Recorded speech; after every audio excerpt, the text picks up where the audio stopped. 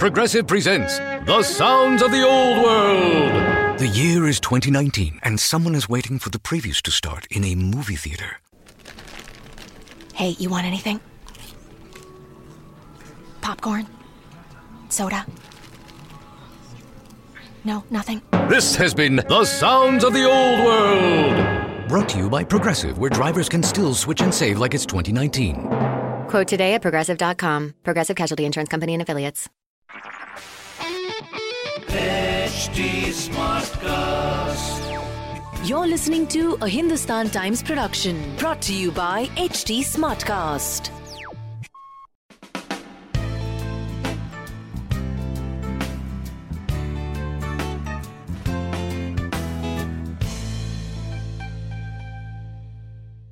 Hi guys, how's it going? It's Fashion O'Clock and you're with Manish.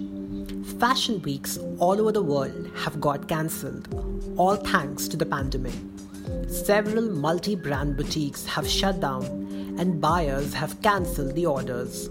It's a trying time for the fashion world and digital looks like the only option.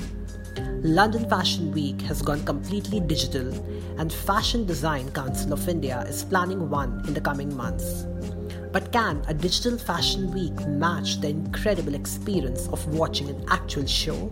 I mean, the sheer excitement before the show begins, when the lights go out, photographers and audiences start hooting. Often paps yell and fall over each other to get the best front row shots, which adds to the Fashion Week madness. And of course, the crazy anticipation about the vibe of the show before the first model walks out. Will it be revealing or covered up? Maximal or minimal? Clean or busy? The endless questions in audiences' head, not to mention the never-ending speculation about the showstopper. Which Bollywood star will walk the ramp? Will it be Malaika Arora or Shilpa Shetty-Kundra? Or will it be Alia Bhatt, whose film is releasing this week? The audience is clapping as designers take a bow with their showstoppers. Can that be matched by a live show on Instagram? I highly doubt it, given our limited attention span. Won't we be tempted to fast forward? Or if designers send out videos of the show to buyers and editors, would they even bother viewing the whole footage? Physical fashion shows were all about press and visibility, if not always about actual business. Dressing up to the nines, looking for the parking space at the venue, then enjoying pre-show cocktails followed by locating your seat, all that used to be quite an experience. However, looks like from now on, it's all going to be played out on Instagram and YouTube, at least in the immediate future. As much as I love exploring fashion on social media, I'm not sure how much it'll add to the real business of fashion. Let's hope once the vaccination comes out, we get back to the real Fashion Week model. I've always been an optimist, and after the period of gloom, I can picture glamour and luxury blooming like never before. Amen to that. Stay safe and take good care of yourself, guys. Ciao for now.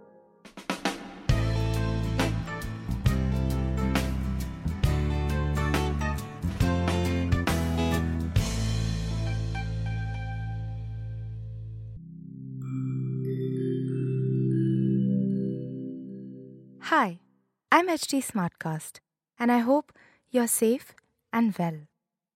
The next episode is about to begin, but just a small message of solidarity before that. In difficult times like these, living in isolation isn't going to be easy. But what if working from home, our own comfort zones, helps us discover new ways of being?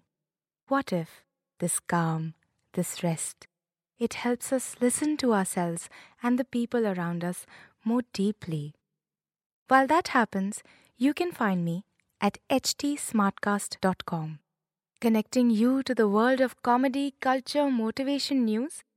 You know, just in case you need some smart company. Thanks for listening. Take care. This was a Hindustan Times production brought to you by HT Smartcast. HT Smartcast. I'm Annie Apple, and I'm here to invite you to come and listen to my new podcast series, Raising a Pro. It's the most intimate sports-related conversations you will hear. Each week, we explore the journeys of some of your favorite NFL players through the eyes of those that know them best. From Joe Burrow, DeAndre Hopkins, Myles Garrett, Ezekiel Elliott, Nick and Joey Bosa, just to name a few. With exclusive insights and information, we leave no stone unturned. Subscribe now to Raising a Pro on your favorite podcast app.